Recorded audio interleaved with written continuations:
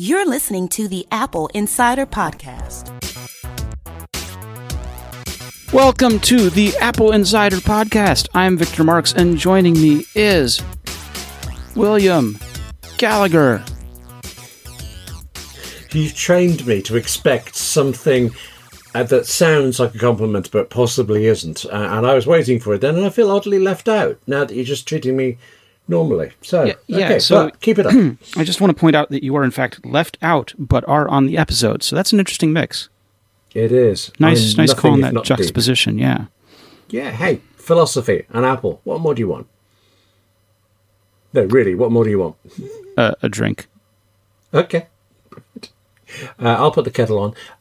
What do you say? What's going on? What's been happening? Well, how's your iPad Pro feeling? Well, a little worse for wear, I suppose. I don't think you're offering to replace it with anything, are you? So I just skip over my little woes. I'm not offering to replace it, but how would you like one with 3 cameras? Can you go to 4? No. What is it available in blue? No.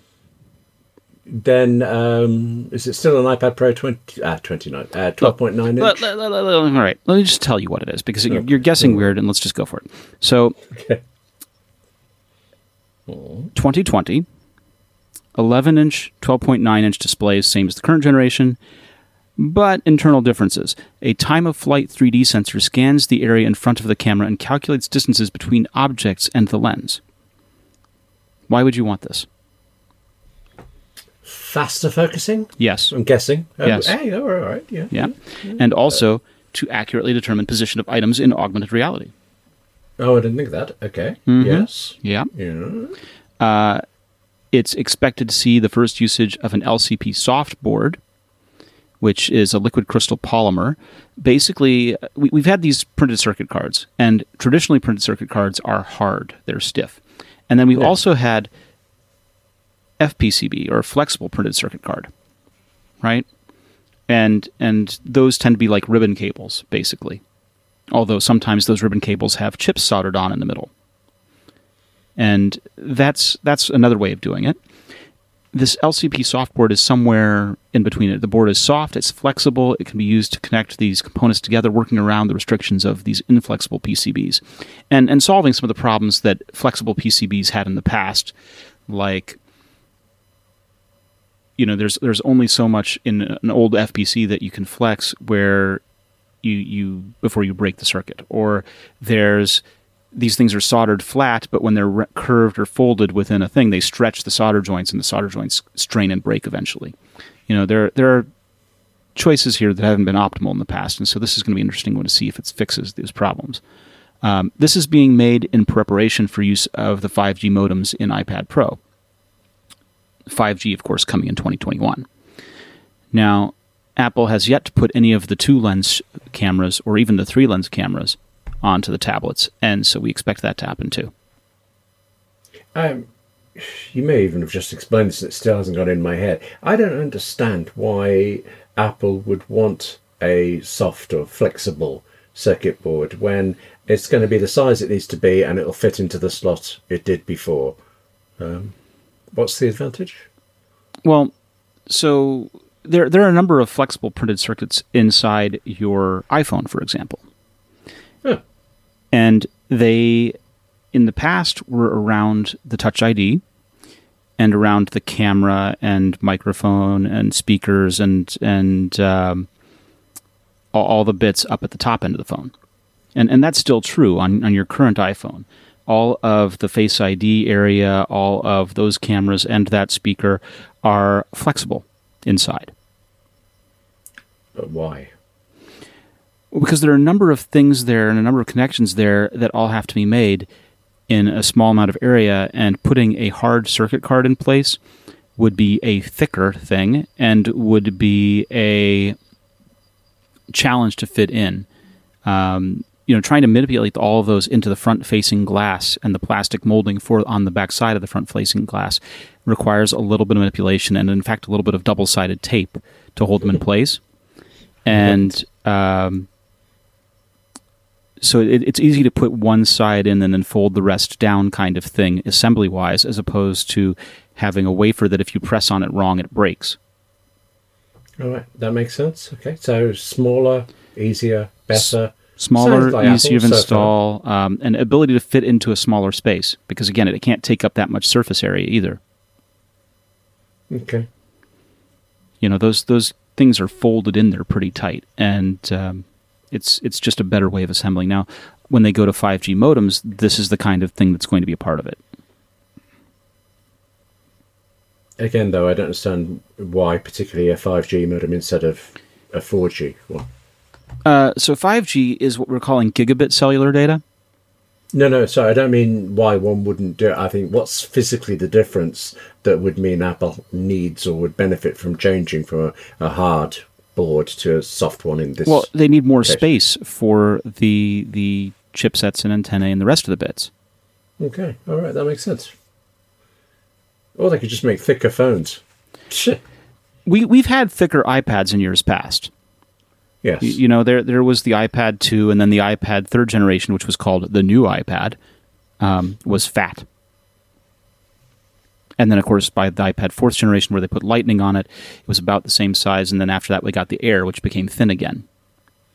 They should have called it the fat iPad. I mean, just a little callback to the old fat Mac. That would have been... Or fat binaries, when we had binaries that had both... yes. Yeah, see? Back in the day, the fat old day, yes. Oh, fat, file allocation table as well. There's history in this word. There is. Okay. Stop fat shaming me. Okay. So anyway, new iPads, which makes you happy. iPhone SE2, we've talked about that in the past. It's going to be an A13 processor, 3 gig of RAM. It's probably about the same size as an iPhone 8, similar spec as an iPhone 8, but I'm hoping for not Touch ID just because I want everything to get on Face ID. But Touch ID would certainly make sense in terms of costs and things like that. It's going to be that more affordable phone, but not the smaller phone, probably. This morning, Face ID just suddenly stopped working for me at all. And I was about to schlep through the whole re-identifying, going through the whole setup thing again, when instead I just accidentally wiped the lens and suddenly it worked. Okay.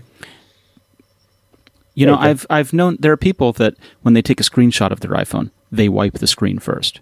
It's completely nonsensical, but it's also an addictive kind of habit, right? Okay, yes. Yeah. Now, I know you were waiting for the iPhone SE2, and that makes a lot of sense. But the 16-inch MacBook, right? We've talked about 16-inch MacBook Pro before, and one of the things that's possible is that instead of the butterfly mechanism, it will switch to a new scissor mechanism.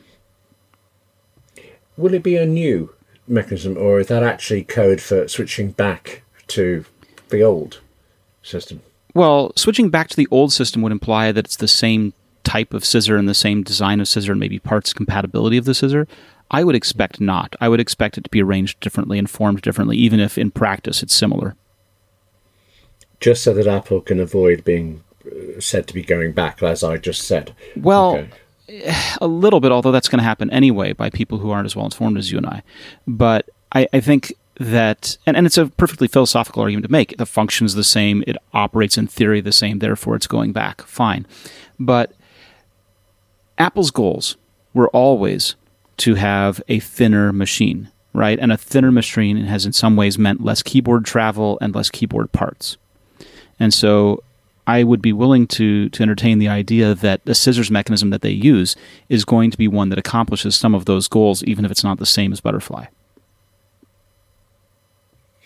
Okay. I'm excited to see it, although I'm actually just personally less interested in the 16-inch MacBook. I kind of fancy the 13. I've been using them out in Apple stores and things, and even the 15 just seems too big, which is considering... All right, well, let me blow your mind a little bit, right? What if the 16-inch occupies the same physical space as the 15? And what if you're still be bigger than the 13? And your 13 could become a 14 and be the same size?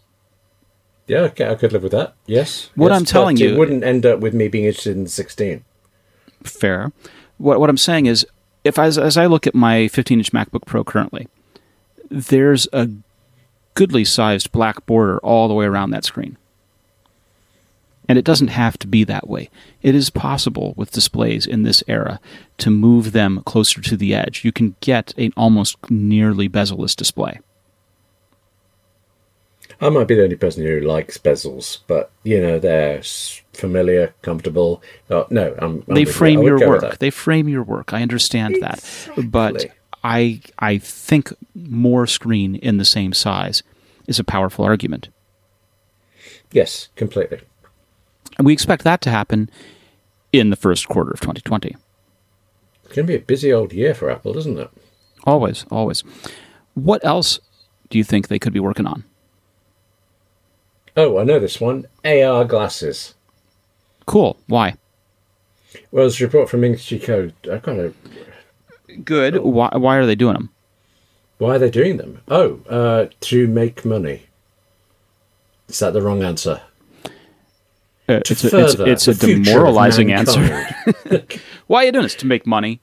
Right. Yes. But what are you doing to move the intersection of arts and technology further? What are you doing to advance the way people interact with the world and interact with each other?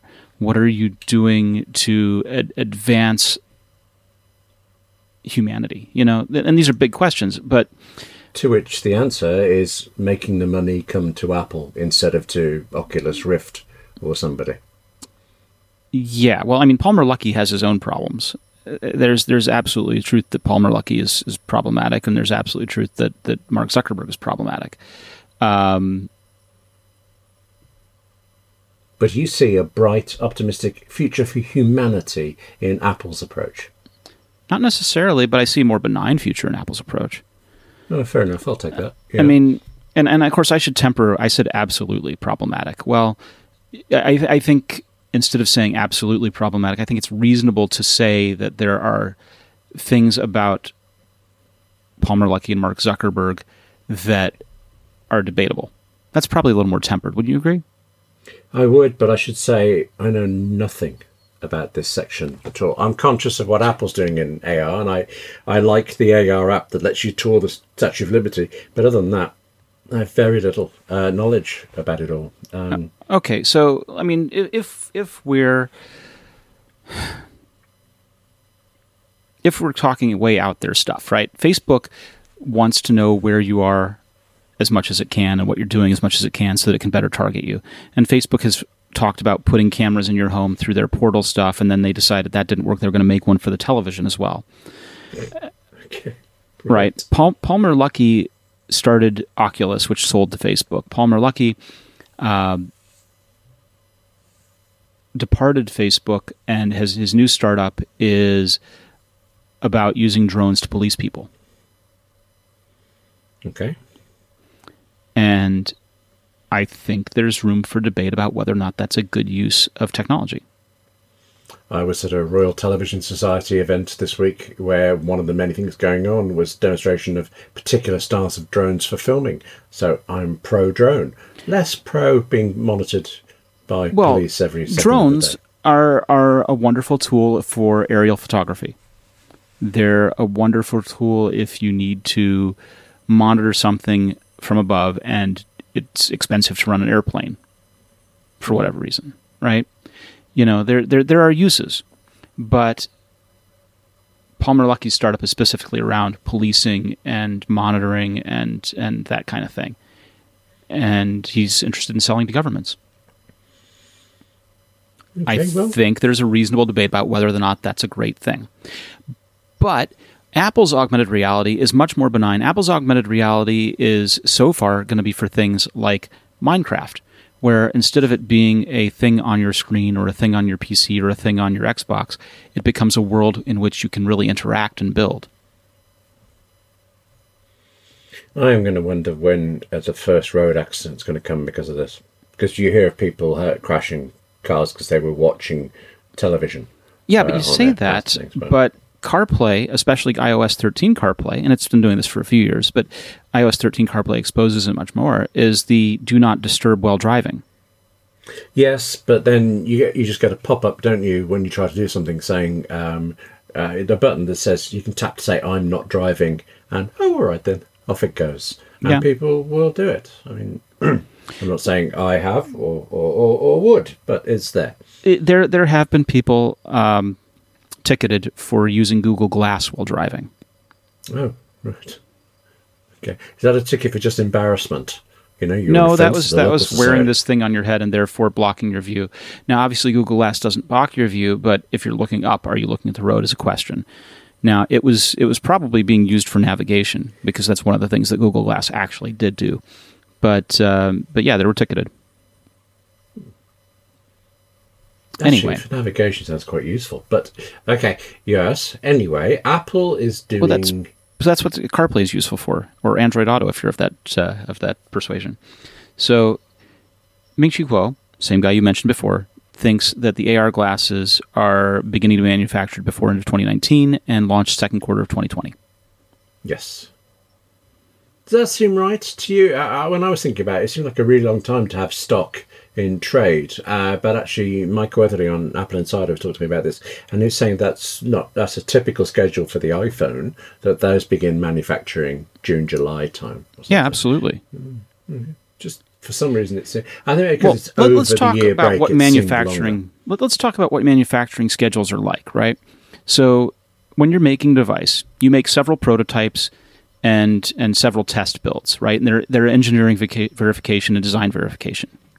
Mm-hmm. And you're verifying that the enclosure works the way you think it's going to work, and you're verifying that the electronics work the way you think they're going to work. And then you verify that these things fit together. And you go through several rounds of making sure, because you don't want to get to production and find out that nothing works.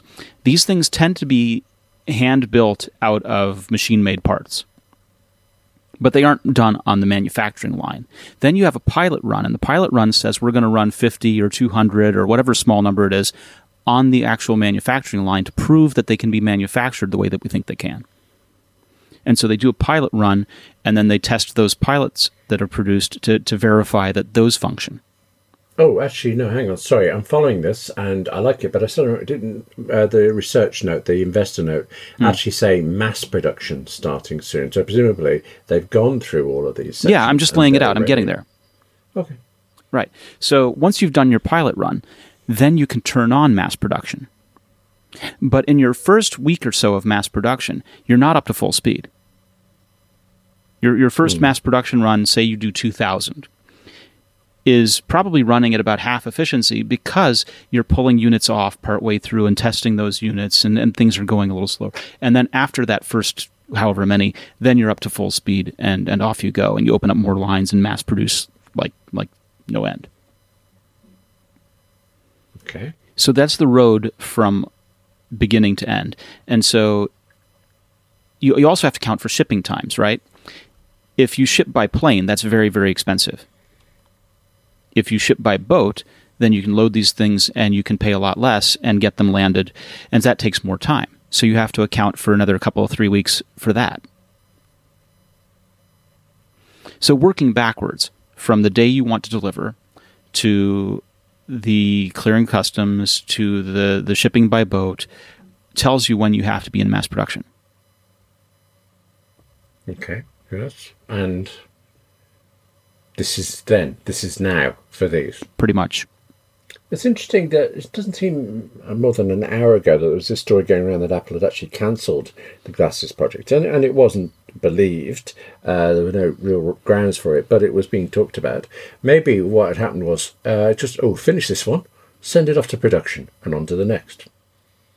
I mean, it would be very unusual for Apple to make it 2 years through development, through pilot run, through to mass production, and then cancel.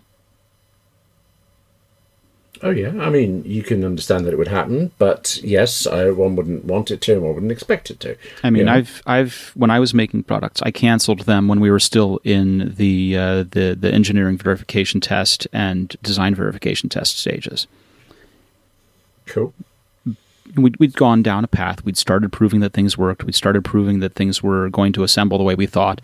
And yeah, I stopped that train. I said, wait a minute, we need to talk about who's going to pay for this. We know what our costs look like before cost reduction, and even after cost reduction, we can guess. And the use case doesn't make as much sense as we thought it did. Let's just stop doing this. We don't have to go to pilot run. It's a very unpopular move when you do that, but it's better than making a thing no one wants. Sure. No, I get that, yes. Hard to sometimes make that call. You don't know what people will want until they've got it, but... Well, the problem is that you need to think about the problems that people have, right? What are the things that people are experiencing that are inconvenient or showstoppers for them? And what can you do to solve those? And are those things people are willing to pay to solve? Goodness, for a minute there, I thought you were going to actually ask me to list my problems. Nope. And I was mentally ready, but okay. The show is not that long. We can't do that. But thanks. You're welcome. Visual voicemail. When I first saw the first iPhone and I saw that keynote, I knew that I had to have that phone because I knew visual voicemail was going to fix a lot of my use of phone. Mm. And that was the thing that made buying that phone worthwhile for me.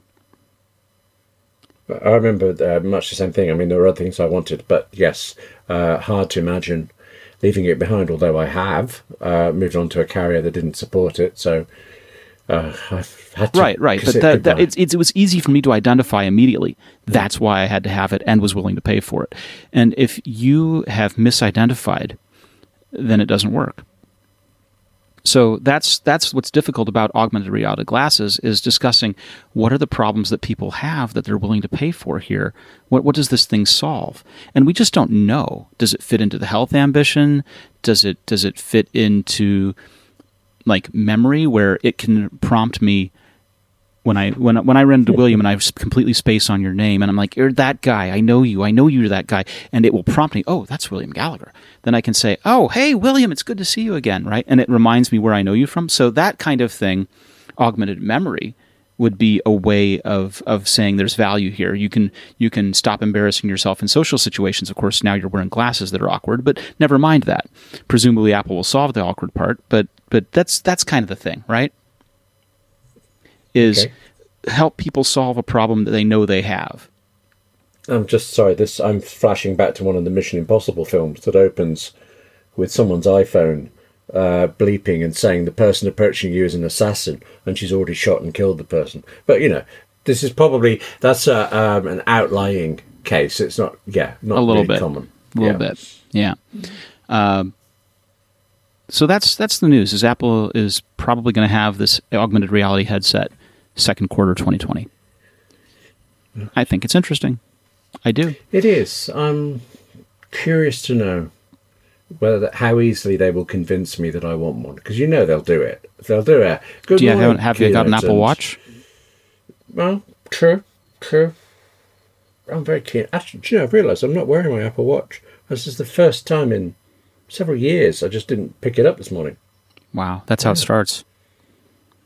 Oh God! Does it end with Android? You pick it up. You don't pick it up one morning. You don't pick it up the next morning. Next thing you know, you're Fitbit, and after that, you've got a Samsung Gear.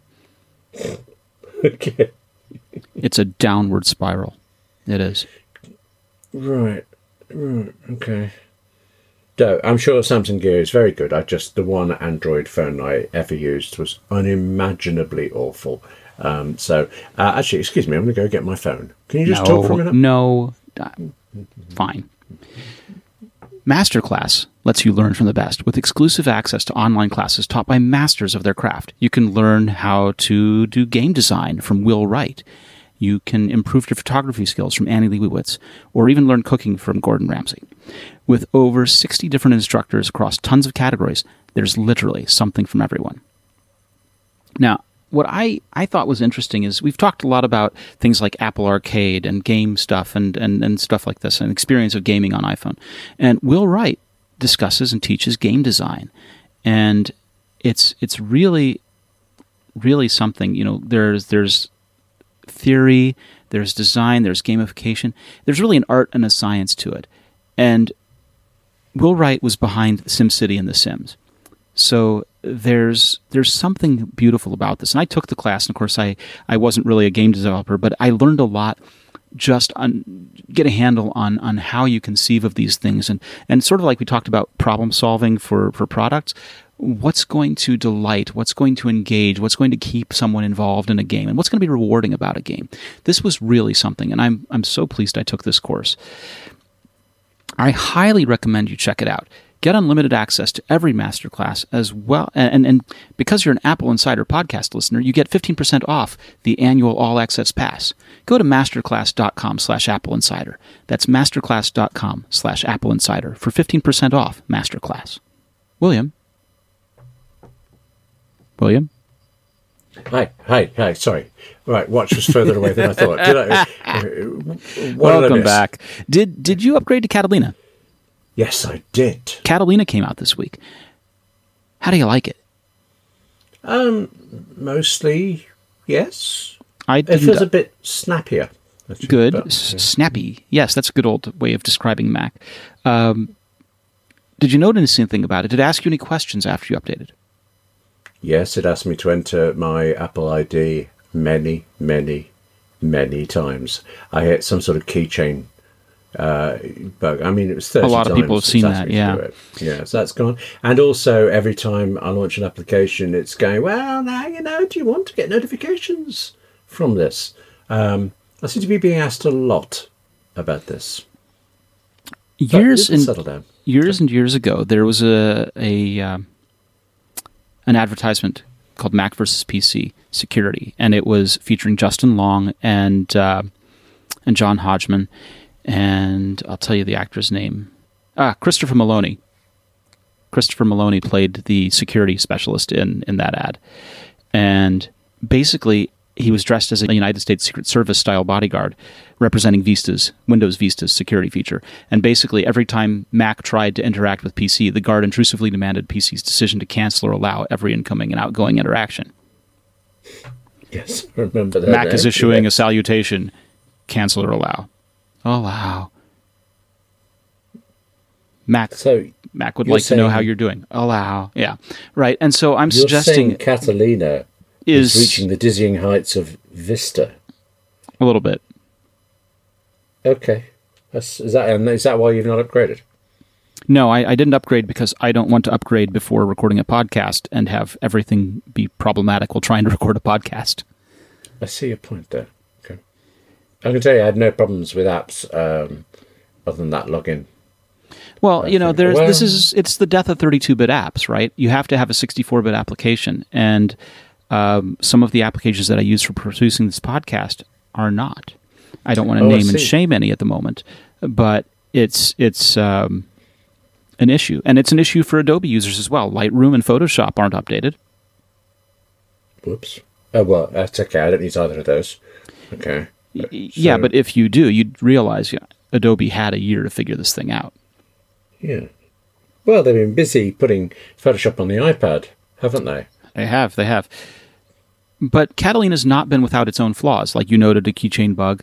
And they've moved Catalina iCloud folder sharing to spring of 2020. Oh, yes. I was really unhappy with that. But I have a project coming up where I actually thought, I'll wait for that. I'll do it in Catalina because that's going to be so handy for so many things. And now I'm going to have to use Dropbox. Or Google Drive. Yeah, Google Drive, yeah. Yes. Office 365, whatever they've named their sharing now. Okay, there are limits. All right. But yeah, everybody else has folder sharing. But I remember I've actually written on Apple Insider before about how it's the big omission. It's one of those that's so big, you think, no, I've got this wrong. I'm just not knowing how to do it. So, yes, I'm phoning people to check. I saw a tweet from a fellow that I've known for a few years now. Gosh, I've been chatting with him off and on for the past 15 years, maybe a little more. 17 years, actually. And he used to work at Apple on the QuickTime team. And what he said was that the X.X.1 release is just so that the new thingy has something, right? The X.X.2 release fixes what Apple employees found wrong. The X.X.3 patches what external developers found. The X.X.4 release fixes the urgent things actual customers reported. And X.X.5 is when it's actually stable for use. Okay. There's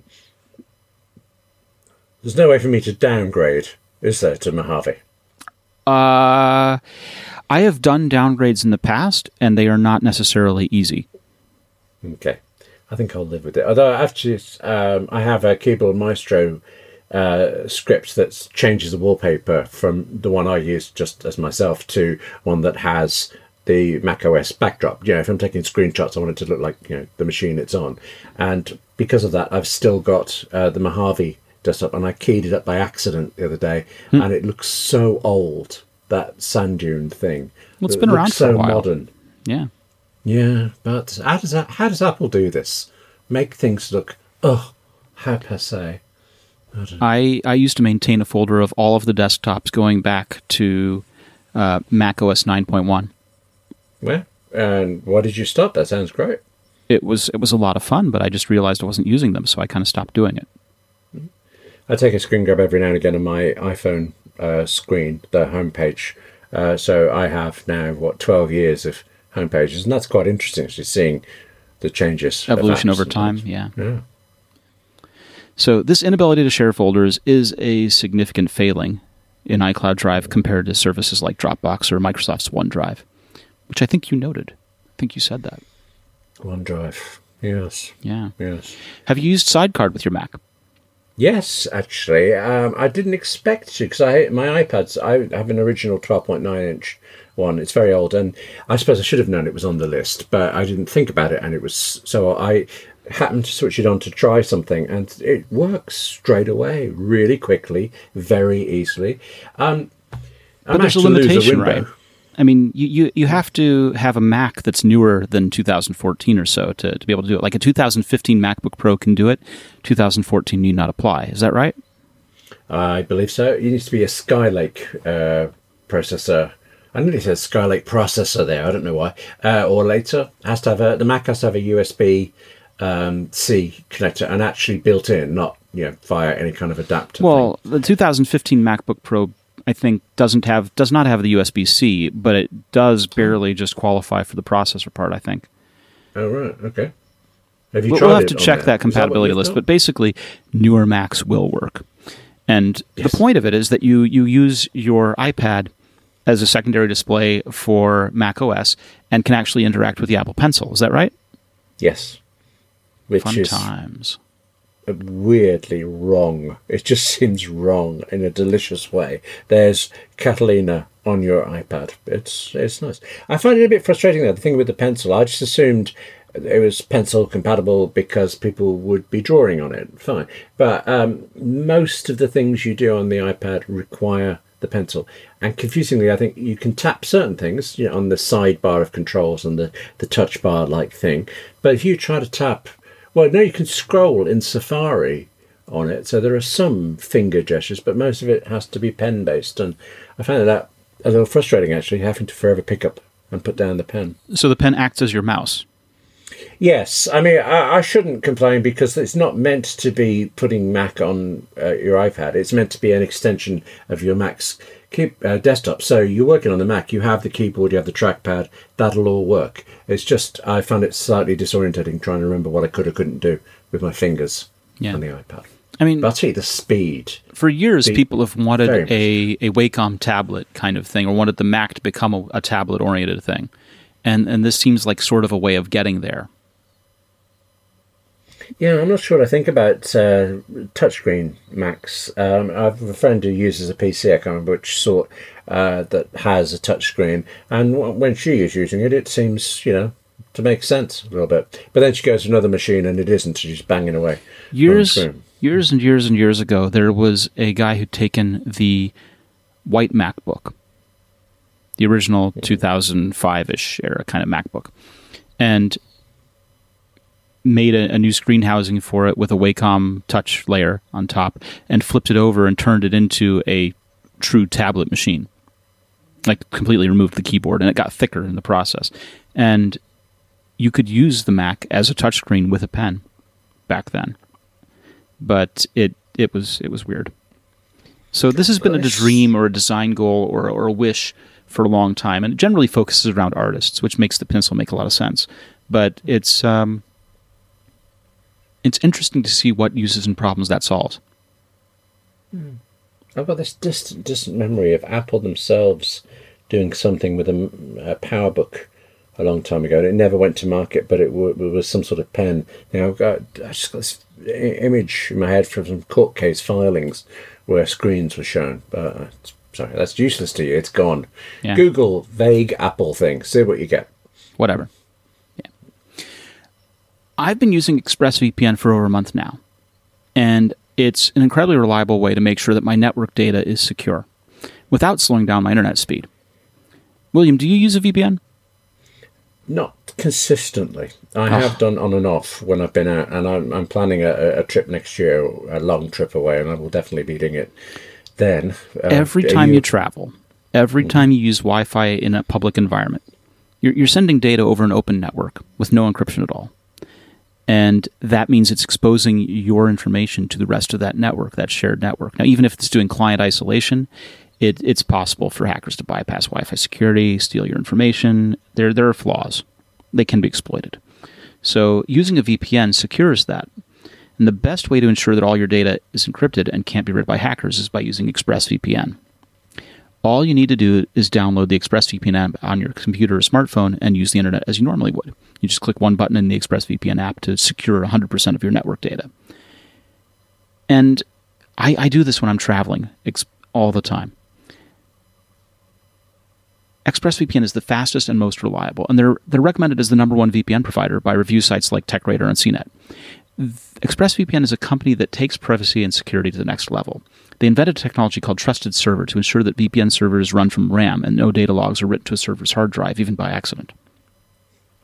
If you want the best in online security and privacy protection, go to expressvpn.com/Apple Insider for 3 extra months free with a 1-year package. Protect your internet today with the VPN I trust to keep my data safe. Go to expressvpn.com/Apple Insider to get started. William. Yes. William. Yes. Apple's really good at recycling, right?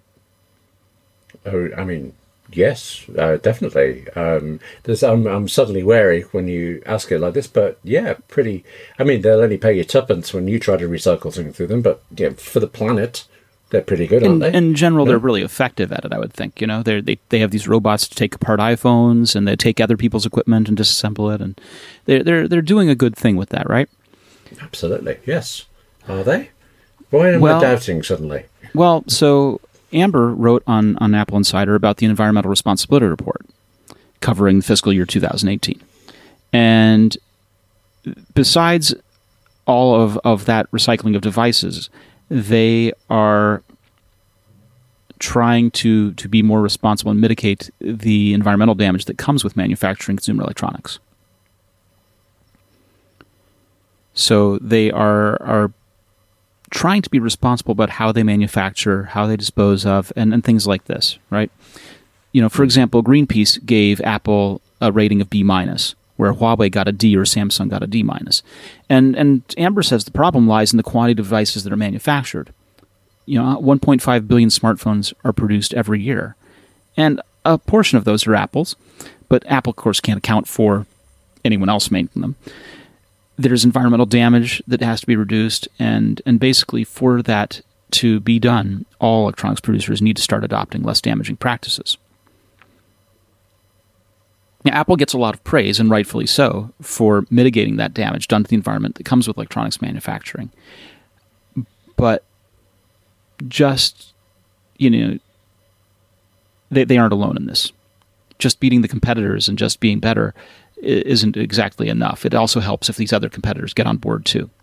So whether that means renewable sourcing of electricity or switching to energy-efficient appliances or reducing manufacturing waste or all of those kinds of things, it's better to adopt those things than to wait to be punished or fined for them, basically. Yes. Apple has stopped really using plastics in packaging. You know, it used to be that there would be the box, the outer cardboard box, and then inside would be a thermoformed layer of plastic that the device would rest in, and then below that a plastic shell that all the charger and cables and bits would rest in. And those have been phased out for fiber alternatives. Oh, I'm sad to notice, but it's quite a while. I know I bought a new Mac Mini this year. I cannot remember what it was like. I was too excited, frankly. Okay, well, but I would have spotted fibre instead of plastic, even then. Yeah. There's renewable energy. Apple does most of its electricity off of solar. They've tried to be completely solar as best they can. Obviously you and I can't go ahead and just install solar on a whim. It's an expense. But there are places on electric bills where we can opt in for receiving renewable energy benefits, things like that, where you check that box, you pay your bill, and part of the bill funds research and development for projects in the area to be renewable energy.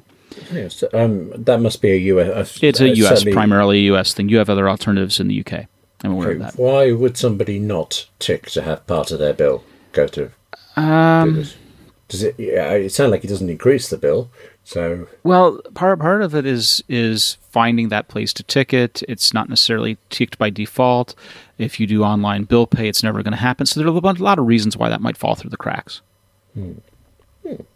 But great that it's there. Okay, yeah, I mean, Apple, on the other hand, they can go ahead and build solar and wind farms. They can do all these kinds. They can put solar panels right on the corporate roofs of their corporate offices. And by doing that, they've managed to source 99% of their electricity from renewable resources. That's amazing, isn't it? They've also prevented a lot of waste from going into landfills. So they're doing really good about that. However, and this is aside from the environmental report, the Washington Post ran a piece today about how AirPods are basically a not very environmental product. My beloved AirPods. What have they got against them? Are you using AirPods 2 or AirPods 1? 2. Right. What happened to 1? I'm looking at them on my shelves now, where I longingly, occasionally put them out whenever the battery's gone, and I've forgotten to recharge the 2. Uh-huh. And did the battery life on your 1 decrease at all? Yeah, somewhat, yes. It's about a quarter of the length it was. Right. So the batteries in those things are not replaceable. Oh. They're not serviceable. They weren't designed to be serviceable. And in fact, to open them up, you have to use basically a sonic knife, a vibrating knife, to cut the side of the iPad stem to get in there, to get at the battery. So basically, you destroy them by trying to service them. Okay, well, I'm glad you added that last bit before I started with my sonic lance thing there. Yes. Yeah, that was close. So basically, they're designed that we know that lithium-ion batteries fail. And so AirPods have a lifespan of about 2 years. They just die, born to die. Yes. The Samsung wireless headphones, for example, have a battery that can be serviced. Samsung doesn't offer any service for it, but it's possible. Okay, so that's good, one would think. Well, is servicing really just replacing with another battery and still chucking away the old one? Not sure. No idea, but I'm just saying that it's designed so that not necessarily does the device have to go into the landfill. Oh, okay. Well, then that's good. Yes. Right. So this is part of the problem, is that besides all of these wonderful things that Apple can do and is doing to do better, that sometimes the products are still designed in ways that aren't intended to let the product have a longer lifespan. I must say, I mean, I should have known this, but I was disappointed with the first AirPods and how they went down. And I got to the stage where I knew I wanted the second one, AirPods 2, but it was such a big expense, it's so hard to justify. And in the end, I did. I found a way to persuade myself, and I'm very glad. I instantly loved them. But, in 2 years, how long have they been out now? We are talking about AirPods 3 quite a lot. That will be a difficult thing to stomach. Right. So, 200 pounds every couple of years? Yes. And old ones that aren't repairable? Yep. Or serviceable, or even refurbishable by Apple? It's problematic. I mean, I guess it's good that they can recycle them, but a lot of people don't. A lot of people chuck them, right? I don't even know. Oh, I suppose you take them back to Apple, don't you? Apple will recycle things. That's I find the idea of just throwing them away hard, even with, about an hour, maybe 90 minutes of battery life. They still work, the ones. I just like the sound of the 2s. And obviously the length a lot better. So these are things that we have to keep in mind, especially as products are being designed, is what's the future of these products. My battery in my MacBook has failed. I have a neighbor who has the same MacBook, and I replaced the battery in his the other day. And you have to strip every single part out of the MacBook to do it. Basically, the screen and the keyboard can stay on, but the trackpad can stay in, but the logic board has to come out, the port board has to come out, the power board has to come out, everything comes out so that you can then use a solvent to unglue the battery from the inside of the machine. So that's job creation, though. A little bit. From Apple. A little bit. I made $100 changing a battery, but it's a nightmare.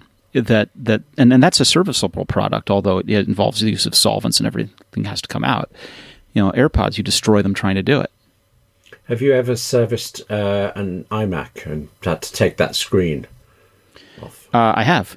In fact, my first Mac was a PowerBook that I built from parts, and my second Mac was an iMac where the display board had died, and I used the VGA output on it. The display board and the power supply had died, and I made an adapter card to adapt a PC power supply, and I used VGA off of the board to use another monitor. So I had an iMac sitting below my desk running a monitor on top of my desk. And the beautiful thing about that, besides looking a little clunky, was that the iMac could drive much higher resolutions on a secondary display than it could on its built-in display. The built-in display was 1024 by 768. I was able to drive 1600 by 1200.